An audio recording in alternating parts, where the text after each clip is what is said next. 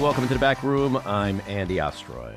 But I went onto that stage just a few days later, and a general, who's a fantastic general, actually said to me, "Sir, I've been on the battlefield. Men have gone down on my left and on my right. I stood on hills where soldiers were killed. But I believe the bravest thing I've ever seen was the night you went onto that stage with Hillary Clinton after what happened. And then that woman asked you the first question about it. And I said, locker room talk. It's locker room talk. What the hell? What are you talking? Locker room talk." That was not a great... Well, that was Donald Trump at an event in New York City last weekend. You always know when Trump is lying when he says, "They said to me, sir." Sir is like, that's the tell. You just know it's completely made up. But I'm 64, and I was really shocked to learn that the bravest thing that a military general thinks ever happened in this country was Donald Trump debating Hillary Clinton. True dat. True dat. I mean, there's no more brave an act than debating a woman on a stage. I mean, why are we even talking still about the guys who stormed the beaches of Normandy when Donald Trump debated Hillary Clinton?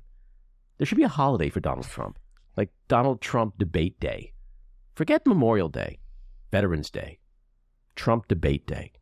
Well, if he gets elected, there will be, it'll be January 6th. Yeah. It'll be Trump Day. We could have statues made of him and Hillary on stage. Ooh. Yeah, like him standing like a foot behind her.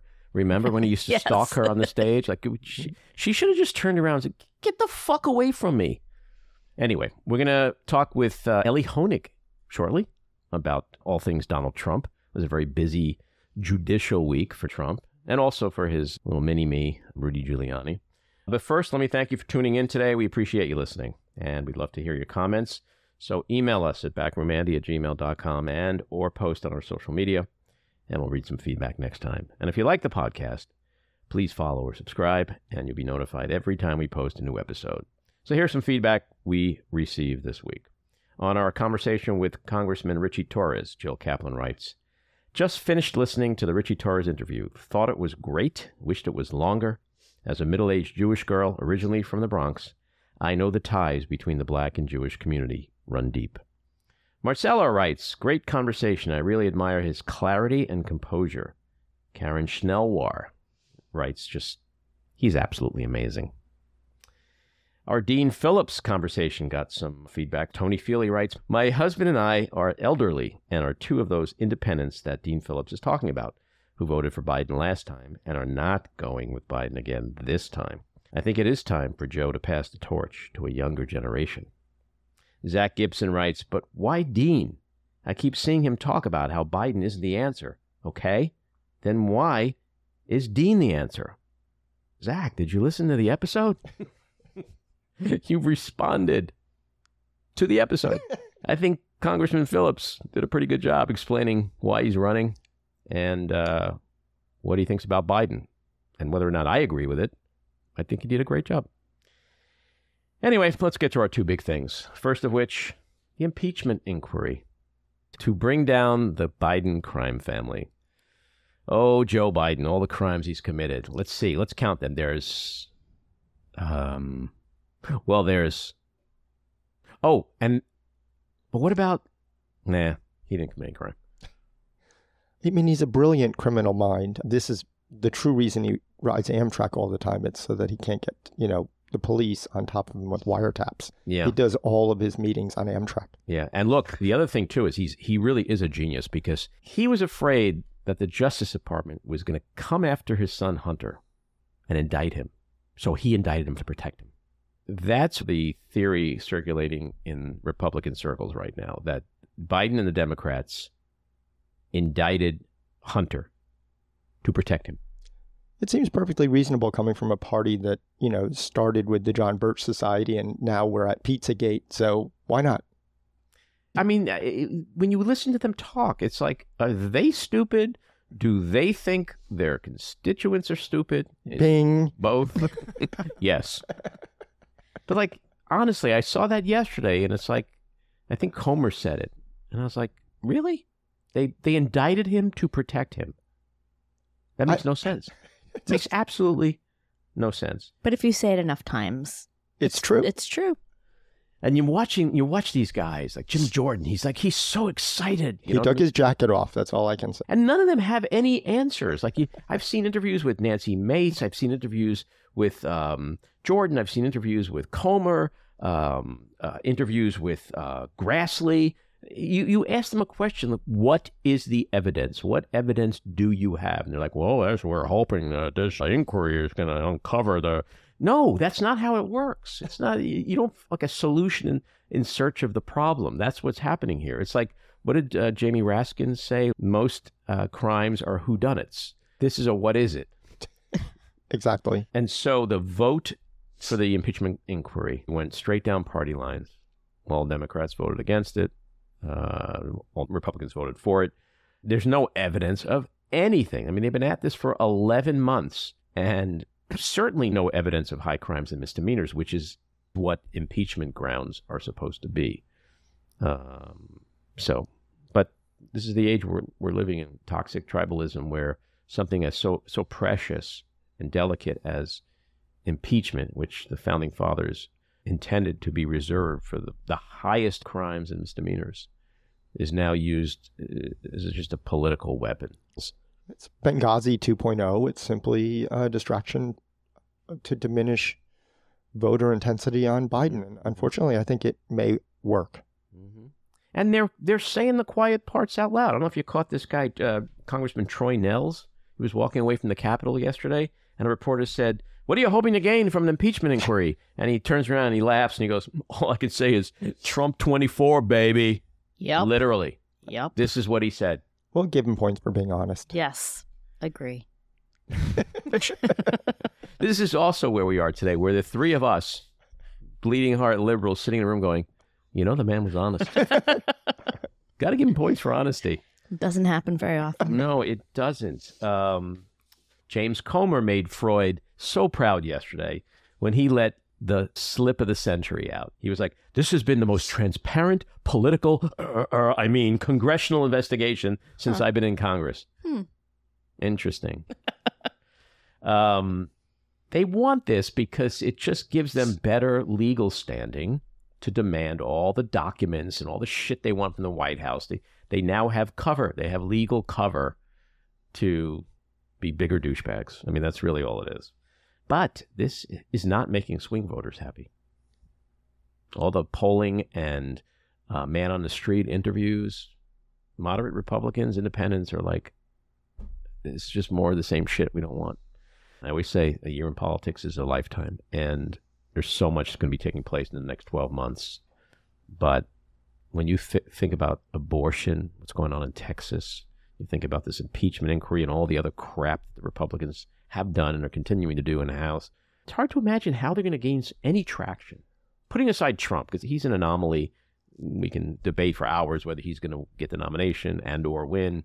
But with Republicans, in terms of capturing the Senate, keeping the House, getting a bigger majority in the House, how would that even ever happen, given they're literally just shooting themselves in the foot every day? I mean, I wish we had 12 months, but really we actually have about 10 months. And the polls aren't looking great right now. And I know they're a snapshot in time, but that time is fast approaching.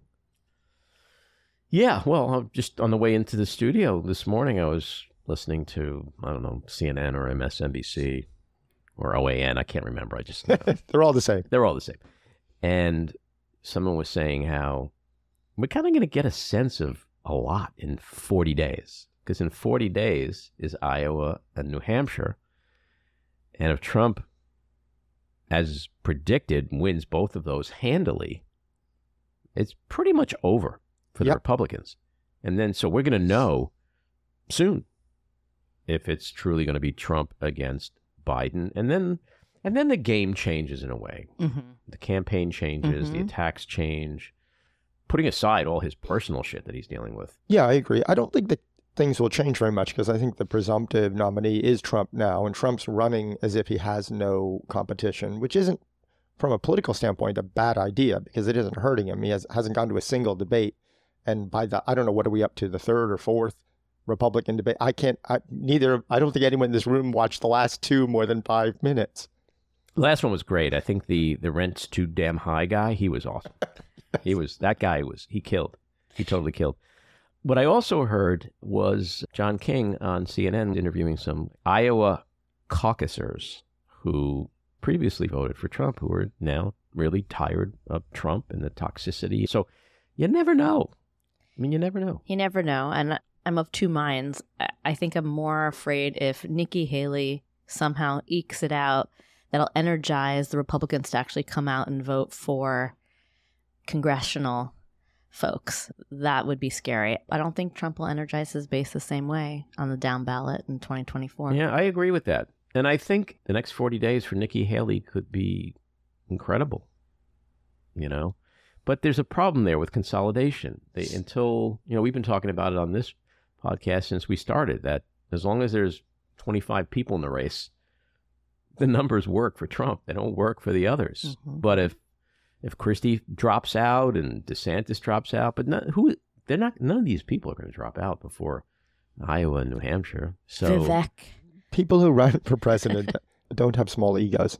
So we're going to save some of our most of our Trump talk for Elie Honig. So why don't we get to our winners and losers?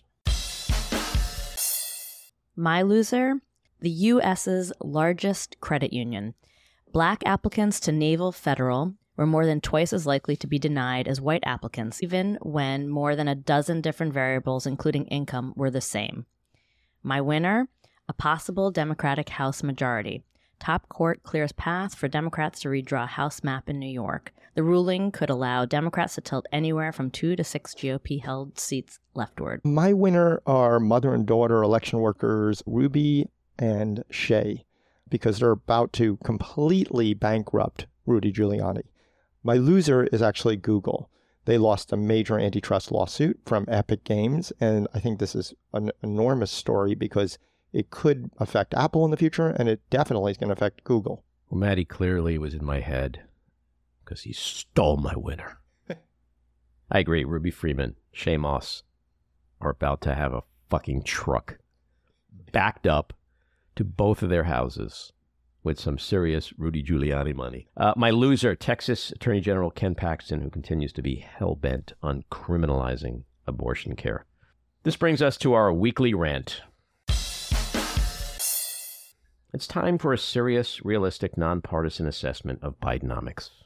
Because if you listen to Republicans, you'd think America was on the verge of another Great Depression. It's just the opposite, quite frankly. The American economy is the strongest it's been in modern history. We are currently experiencing full employment, explosive growth, and skyrocketing financial markets. The economy is currently growing at a 5.7% pace. There's record job growth. 14 million new jobs have been created under Biden.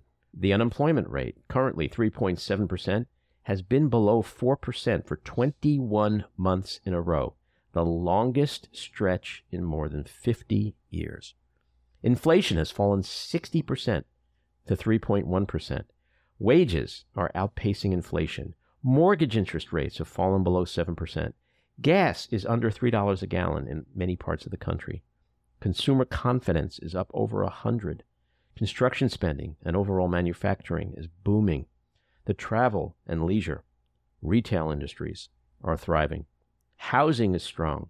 And for those invested in stocks, mutual funds, 401ks, etc., the market just reached a new record all-time high.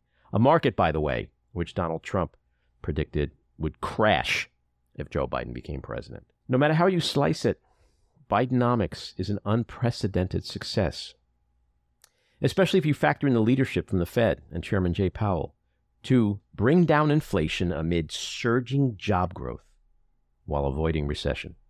That's almost unheard of, and it's been done.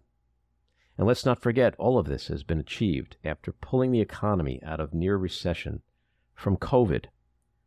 Are prices too high? Yes. Are young people and non-college working-class Americans in desperate need of more affordable housing? Absolutely.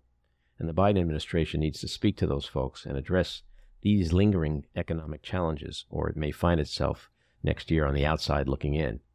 But that does not negate the fact that the economy is on fire, and our economy is the strongest in the world. And facts matter. Bidenomics works. All right, let's get to Elie Honig. Elie is an attorney and CNN senior legal analyst and the best-selling author of Hatchet Man and the recently released Untouchable, How Powerful People Get Away With It. He's a former assistant United States attorney for the Southern District of New York, and Elie also hosts podcasts and writes for Cafe and Vox Media. Elie, welcome to the back room. Great to be with you, Andy. Always fun to talk to you. You know, so much has happened just in this week, which is usually sort of like a semi-vacation coming up on vacation week.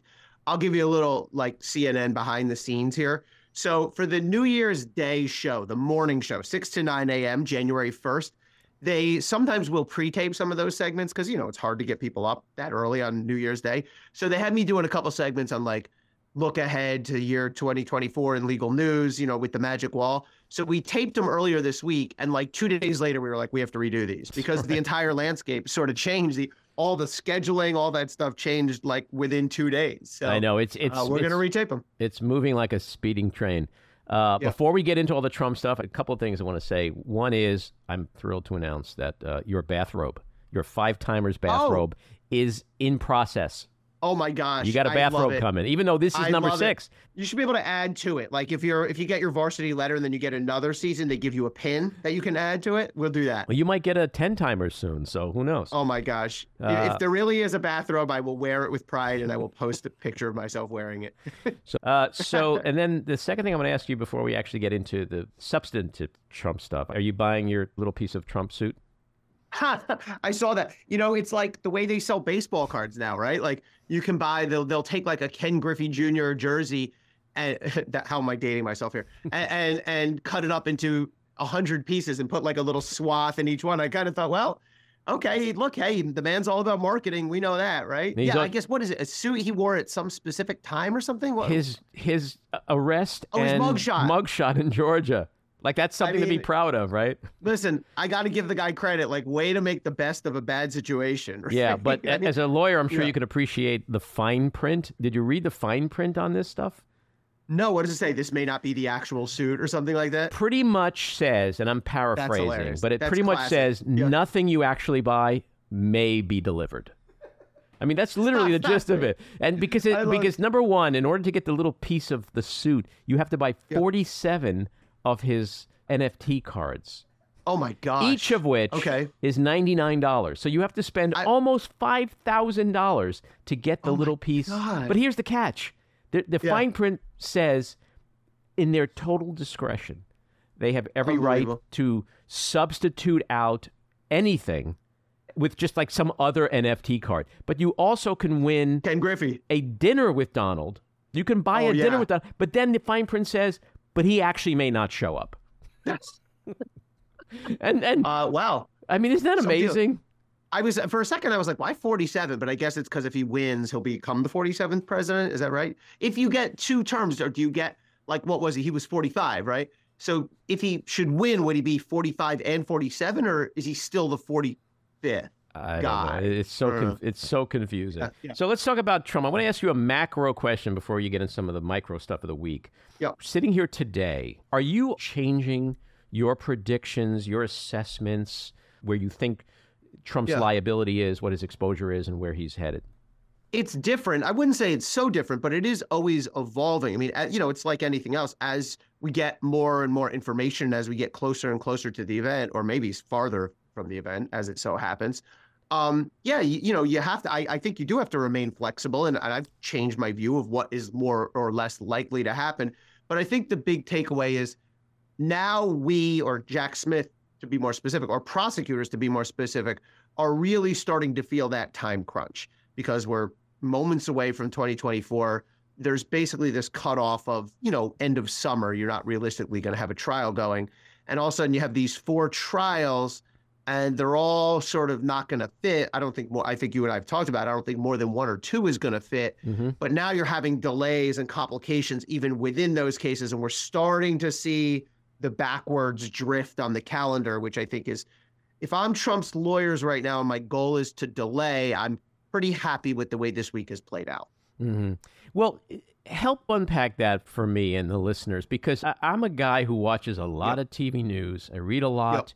I feel like I understand a lot. And I got to say, after like the last week, My Yeah. head is spinning, and it's too much. It's becoming Yep. hard to understand not just what went down, but how it all connects and impacts everything else. And you just Right. started to allude to that in terms of the overall scheduling.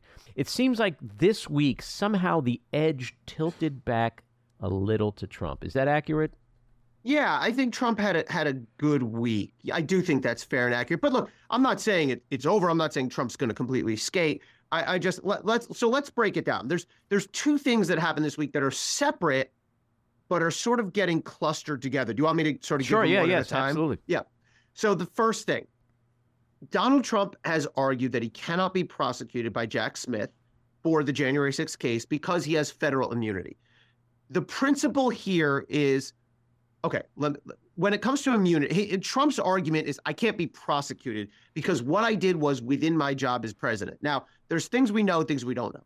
What we do know is there is such thing as civil immunity for federal officials or former federal officials. So if somebody were to sue Donald Trump for something he did related to the office, for signing a piece of legislation, for vetoing, for issuing an executive order, that would be thrown out because he can't sue if it has to do with the job. But if Donald Trump, while he was president, to use the Bill Clinton, Paula Jones example, that's a perfect example. Well, that's a little bit of a different case. Let me pause.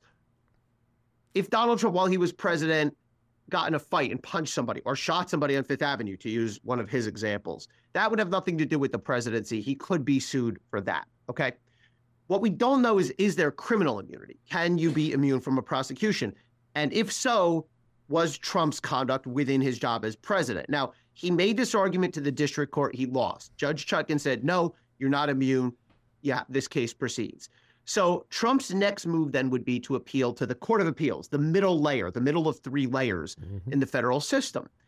What Jack Smith did this week, and I think it was a smart move, and I think it was a necessary move, he went right to the Supreme Court. He said, okay, Supreme Court, I want you to take this case directly. We need to skip that middleman, the Court of Appeals, and you should take this case directly. Now, this is what we call direct review. It is a thing that exists. It is a known procedure. It's used somewhat rarely, where the Supreme Court will say, forget about the middle Court of Appeals. We're going to take the case right from the trial court. It actually was not used for about a 15-year stretch at all. It was never used from, I think, 2004 to 2019.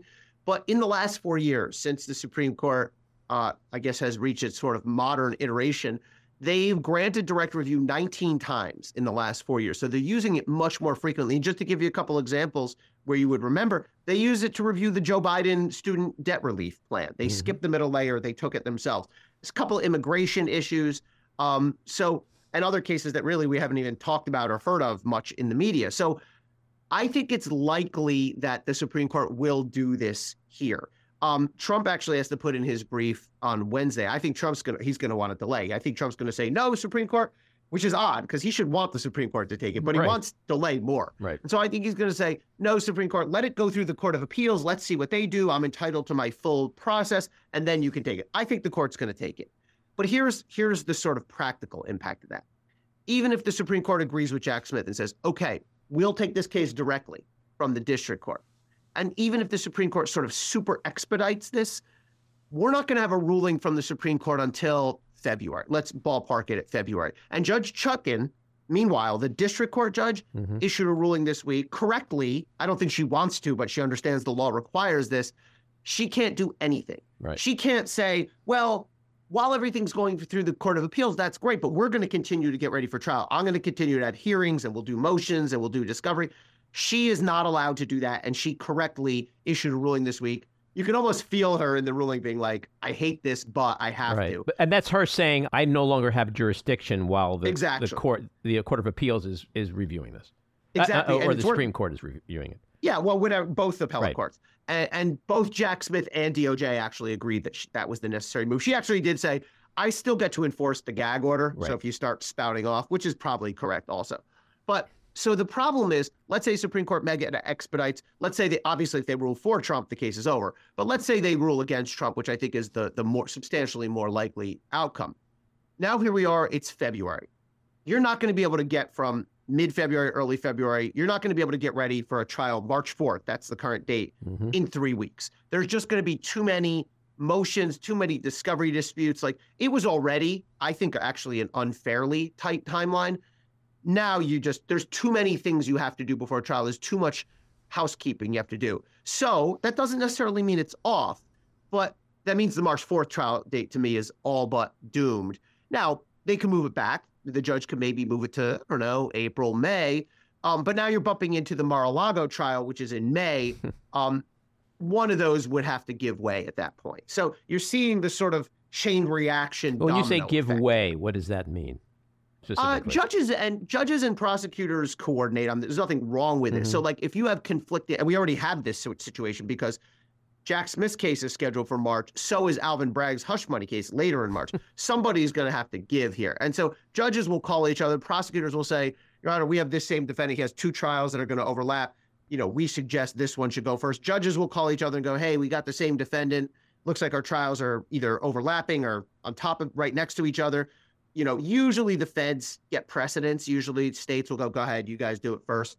Alvin Bragg has actually signaled publicly, as has the judge in that case, that they will yield to the feds. So just about a delay. That's really all it means. Yeah, about a schedule. It's a scheduling thing. Yeah. So you mentioned before that, in your opinion, it was a smart move by Jack Smith to make this request to the Supreme Court. Why is that?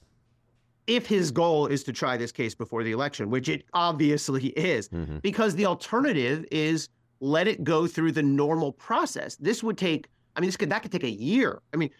If nothing's expedited, in a normal case, Trump would next go to the Court of Appeals.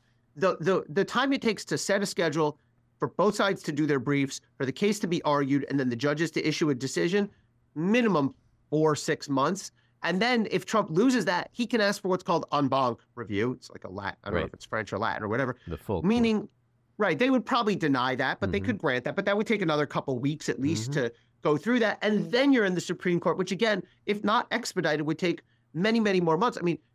If Jack Smith didn't do this, this case would be held up. Even if they expedited it, you'd be held up till the summer at least.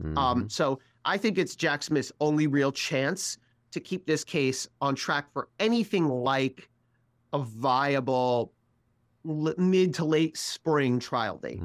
And you mentioned before something interesting, which I think is the essence of the entire Trump defense from the get-go, which is delay. And I know you're not a psychiatrist or you don't have a crystal ball, and it's hard to get in the minds of the heads of the Supreme Court justices. Under normal circumstances, someone who publicly swears all the time that he's innocent and it's a witch hunt, at the same time, he doesn't want to testify anywhere and wants to push out his day in court as far as humanly possible. Would the Supreme Court factor that kind of thing in? Like, I know, Mr. Trump, you want to slow it down and go through the system. But if you really are innocent, you really believe you need your day in court, then we have to grant Jack Smith this request because it brings everybody to the table ASAP, and innocence or guilt is proven. I think the Supreme Court is obviously cognizant of the election date, and I think they will understand that that's the reason why there's some need for timely resolution. Certainly the 3 liberal justices will be more than on board with that, but I think they understand the sort of bigger picture here. But I will say, I do want to push back a little bit. I think we need to be a little careful about reflexively like eye rolling every time, saying, oh, all Trump wants to do is delay. Of course he does. But every defendant, first of all, wants to 99% of defendants, it's in their interest to slow it down, to delay. Things can happen. Evidence can disappear. Witnesses can go south. They can die. Virtually every defendant wants to delay, but also some of the stuff Trump's lawyers are doing, I guess you could probably fairly qualify as frivolous or a stunt, but this is not. Any lawyer, you can find me the most liberal, Trump hating lawyer out there, they would have to admit they would bring this immunity motion. They absolutely would. It's like I said, it's not, I don't think Trump has a better than 50% chance to prevail, but he has a better than 10% chance to prevail. So the motions he's bringing in federal court are not ridiculous at all. And by the way, every defense lawyer on the planet would have a tantrum, rightly, if they were made to go to trial in a case with 13 million documents and 13 million pages of documents in discovery, if they were given a trial date 7 months out like Trump was. Defense lawyers would be apoplectic. Find your most liberal friend who's a defense lawyer, and there's a lot of them we know in common, and you get 1/2 a beer in them, and they will admit that's crazy. So I do think, yes, Trump is trying to delay, of course. And yes, it's an extraordinary circumstance because we all know that if he delays past the election and wins, these cases are effectively toast. So it's unusual. But I wouldn't necessarily ascribe bad faith to that effort. So we have two questions. One is, will the court hear this case? And how will they eventually rule? So you think they will hear it, but do you have any sense of how they will rule? And if it doesn't go Jack Smith's way, what happens then? So they will, I believe they will hear it. I believe they will expedite it. You know, we've all been playing the parlor game in these quarters about like, oh, now how are they going to rule? Because let me just give you the stakes here. If Trump wins, if Jack Smith wins on this, we're back to the status quo. We have this indictment in place. Right. Although the second development we'll talk about in a minute may complicate that. If Trump wins, this case is over. It's out. And so too is Fani Willis. I mean, almost certainly Fani Willis is, that one's state, federal, but the principle here isn't state, federal. The principle here is he immune? Was this, first of all, is there criminal immunity? And was Trump within his job in connection with what he's charged with trying to steal the election? Mm-hmm. If the Supreme Court says, yes, he's immune in the federal case, Fani, 2 of the 4 cases will be essentially out the window. One for sure, and the other one almost certainly. So that's how high the stakes are here. Now, let's do the sort of part of the game about how this is going to play out. I am 100% confident that all 3 liberal justices, Sotomayor, Kagan, and Jackson, will be against Trump. There's a 0% chance any of the 3 of them goes, throw out the indictment, right? Mm-hmm. I mean, I think that's an easy conclusion. Mm-hmm. I think it's likely that Thomas and Alito will be in Trump's corner, not because necessarily they love Trump or hate Trump, but they've already, there was a somewhat similar issue where Trump argued that he was immune from a subpoena 3 years ago. And he lost that one 7-2. He should have lost it 9-0, but he lost that one 7-2. But the 2 who were still with him said he shouldn't have to answer the subpoena. Where Alito shouldn't Thomas have to recuse? Well, he should, but he's not going to. He didn't, and he's not going to. I mean, he should because of his wife's connection to all this. I mean, that's an easy, but as we know, no one can force him. So you're going to have 3 in this corner, 2 in this corner. That leaves us with Gorsuch, Roberts, Gorsuch, Kavanaugh, and Amy Coney Barrett. If 3 of the 4 of them go Trump's way, he'll win. I don't know, though. I mean, if I had to handicap it, like I said, I stand by what I said before. I think Trump has less than a 50, I'm giving you sort of a broad range here. I think he has less than a 50% chance of winning on this, but better than a 10% chance of winning on this. And if you're, I'll anticipate your follow-up, which is like, how could stealing an election be part of the job of a president? Mm-hmm. That's certainly the way Jack Smith characterizes it. The way Trump's team, and I think the better characterization, the way Trump's team characterizes it is, look, the president does have some oversight responsibility when it comes to elections. The states administer their own elections, but there is a role for the federal executive branch. You have the FEC is part of the Federal Election Commission is part of the executive branch. DOJ has an election branch within it. DHS does too. And if Trump was, what he was doing, making calls, connecting officials, coordinating, is the kind of thing that a president does. And there actually is some case law in similar scenarios that says it's not for the courts to argue, was the public official acting wisely or unwisely? What were his motives, good or bad? It's just, was it not physically, but in the White House, or was it out on the streets? Mm-hmm. And there's even some case law that says, anything a president does, you can't just say, well, he was acting as a candidate, not a president, because everything a president does inherently is political and has, especially first-term presidents are always sort of trying to get reelected with everything they do. So we need to watch this one because the results of it are going to be enormous. The impact of the result is going to be huge. I think the status quo will hold. What you have to do, though, is identify 2 of those conservative justices who are going to swing over to the liberals. I think Roberts is a good candidate for that. He doesn't like to make massive, precipitous, divisive rulings. Kavanaugh actually has flipped over with the liberals from time to time. So has Barrett. So has Gorsuch. If anything, actually, the truth is the conservatives have been more willing to flip over and join and sign on to a liberal outcome than the opposite. But I don't want to make any more specific prediction than that. Mm-hmm. What about Trump's defense that of double jeopardy, that prosecuting him for this is double jeopardy because he was impeached already for it? Yeah. Part B of this argument, that one is ridiculous and an automatic loser. I mean, this is, how can you say it's double jeopardy? The impeachment trial is not a criminal trial. Right. We saw it. It's a quasi political, shamish trial, but it's just procedurally not a criminal trial. So he's got nothing there. This is like a strategic thing that I was always big on. Lawyers love to just throw in all their arguments. oh, we believe we're correct for 9 reasons. I mean, sometimes it can be helpful to make multiple arguments or say, well, our argument is A, but even if A doesn't win, we still have B. But like if your argument A is decent, half decent, as I think Trump's is, and your argument B is ridiculous, just leave out argument B. It undermines your credibility. It doesn't help you. He has a 0.0% chance of winning. But isn't the strategy there, throw up 9 things because we really only want one? And the thinking is the court will go, all right, but we won't give them these 8, but we'll give them the 1.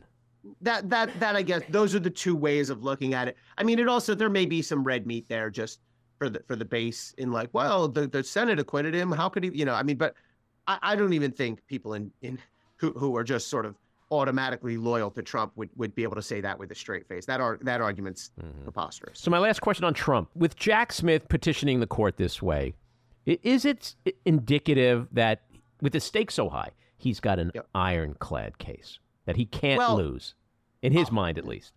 I don't quite see it that way. I mean, look, the fact that Jack Smith brought this case, if he's a good ethical prosecutor, which I have every reason to believe he is, you don't bring a case unless you are confident you can stand up in front of a jury and prove it beyond a reasonable doubt. If you don't believe that, you shouldn't be, and you don't, if you're, an ethical prosecutor, you don't bring a case and go, I don't know, I guess it's all right, we'll see what happens. I think he has a good case. He's in an unusual situation. This has never happened before. And there's no law that sort of fits it like a glove, like the way in Mar-a-Lago. It's, those charges fit very neatly and easily here. What it does show me for sure, Jack Smith 100% is aware of the election and 100% wants to try this before the election. Although I would note, he's not willing to acknowledge that. You will never hear Jack Smith say the E word. He will never say the election, nor will Judge Chutkan. They always use sort of these vague pronouncements about the need for timely resolution and all that. And the reason for that is because of what would happen if Jack Smith said, well, judges, we need to try this before the election. Donald Trump would go, see, I'm right. He wants to do this before the election. And the truth of the matter is Jack Smith is being a little disingenuous here because obviously he wants to try this before the election because obviously he wants to hang a conviction on Trump before the election, but he won't acknowledge it because he knows it's wrong to acknowledge it. You're not supposed to be taking things like that into account as a prosecutor. Yeah. I mean, the optics would be horrible. So he's trying to thread a needle here, which if you think about, for 2 seconds, he obviously knows what the stakes are. So, but yeah, I do think he's quite confident in his case. I think he wants to try his case. Especially in D.C. I mean, he's going to have a great jury pool in D.C. I think we've talked about this before. The strange thing here is I think the Florida case, the Mar-a-Lago case, is a way stronger case in terms of the evidence and the fit of the evidence to the charges. But the jury pool's the opposite. The jury pool's way better in D.C. I mean, Florida, you're going to have 4, 5, 6, 7 Trump voters on that jury, including people who are like probably big fans of his. D.C., you're going to have, 95% of D.C. voted against him in 2020. So. If I'm Jack Smith and I had to choose, I would, and clearly he seems to have made this choice. He wants to try January 6th first. It's a more important case. It's more fundamental to our democracy, and he frankly has a better chance of winning. So as we sit here, we're literally on Rudy watch in the defamation trial. Ruby Freeman and Shay Moss have trucks that have been backed up to their homes, waiting to unload. What do you think is going to come out of those trucks? The sad reality is probably a big number on paper, but not a lot of dollar bills because Rudy just doesn't. He's going to owe so many people so much. He already his lawyer or former lawyer is already suing him for fees. I mean, this is going to be. I feel confident saying this will be an 8-figure verdict in over $10 million when you add it all up. Rudy already owes his lawyer not millions of dollars, but some amount. He's got pending civil suits from Dominion and Smartmatic. One of them seeking $1.3 billion. Like the problem is. His assets are just going to be complete. Everyone's going to have to share whatever little assets he has. One thing, by the way, people go, oh, he could just declare bankruptcy. He could declare bankruptcy, but that does not get rid of this kind of debt. You cannot discharge a judgment from a court case if it involves an intentional tort. Defamation is it's not negligence, it's intentional.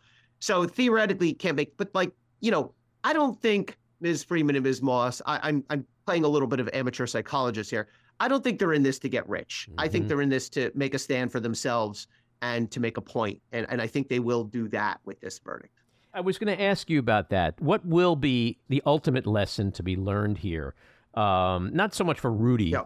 Right. I was going to say Rudy is incapable of learning a lesson, but yeah. But for others to the public? Yeah, well, to the public, but also to others who play the defamation game. I think the lesson is we as Americans have very broad First Amendment rights, and we can criticize each other and we can, have spirited debate. But there is a line where you cannot tell a knowing falsehood. You cannot intentionally lie about somebody in a way that damages them. That's sort of the legal, lesson here. But the bigger lesson is there are consequences to destructive lies. It's not a crime to defame someone, but you can be hit in a very serious way. And you can't just, Rudy has gotten away with lying for so long, and he's harmed so many people. I think these two women more than anyone else, but he's harmed so many people with his lies, and he sort of still continues to almost chuckle about it and be arrogant and defiant about it. And, this should be a humbling moment. It won't be because he's Rudy Giuliani, but I think the lesson is that lies do have real consequences. Mm-hmm. My last question, any thoughts on what's happening in Texas with the abortion legal wranglings there? Yeah. When the Dobbs decision came down, I think I wrote a column about, obviously there's a lot of different concerns, but one of them was, are we going to have chaos in the legal system? Are we going to have some states that outlaw abortion, others that don't? Are we going to have states that try to outlaw people leaving the state? Are we going to have conflicts there? A lot of that has not come to pass. Some of it has, but this is a real concern, what's happening in Texas. This is sort of one of those dystopian scenarios come to life, where you have this woman who wants to get this abortion, and she has to go, she decides that it's necessary, I think probably appropriately because it's illegal in Texas. Even though she wants an abortion and her doctor says it's medically necessary, she goes to a court who gives her permission. I mean, just the notion of someone going to court seeking permission is in my personal view, is disturbing. And then the Texas Supreme Court gets involved and says, no, you can't. And then she just leaves the state, which is what I would have advised if it was a client or relative of mine. I would have advised her to do. But just the notion of judges, courts, getting involved in this decision and overriding what the patient, the woman wants, and the doctor recommends is real cause for concern. And like I said, I guess I'm pleased that some of the chaotic scenarios that we worried about in the immediate aftermath of Dobbs have not come to pass. And part of that is, by the way, is because the politics of it aren't working for Republicans. I mean, several states, Ohio, several other red and red-leaning states have passed laws by referendums that have reinforced abortion rights or rejected, like I think people have been surprised, rejected efforts to reduce abortion rights. So some of those scenarios have not come to pass, but this is one that I did find really disturbing.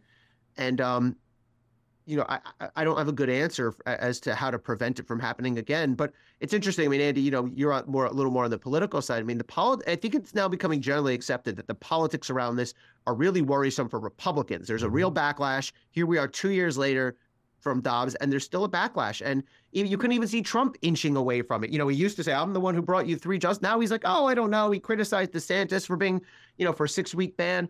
So it's interesting to watch the politics of this evolve. I mean, they're doubling and tripling down on this issue, which is shocking given what we've seen the last couple of years in terms of what it's meant to them at the polls.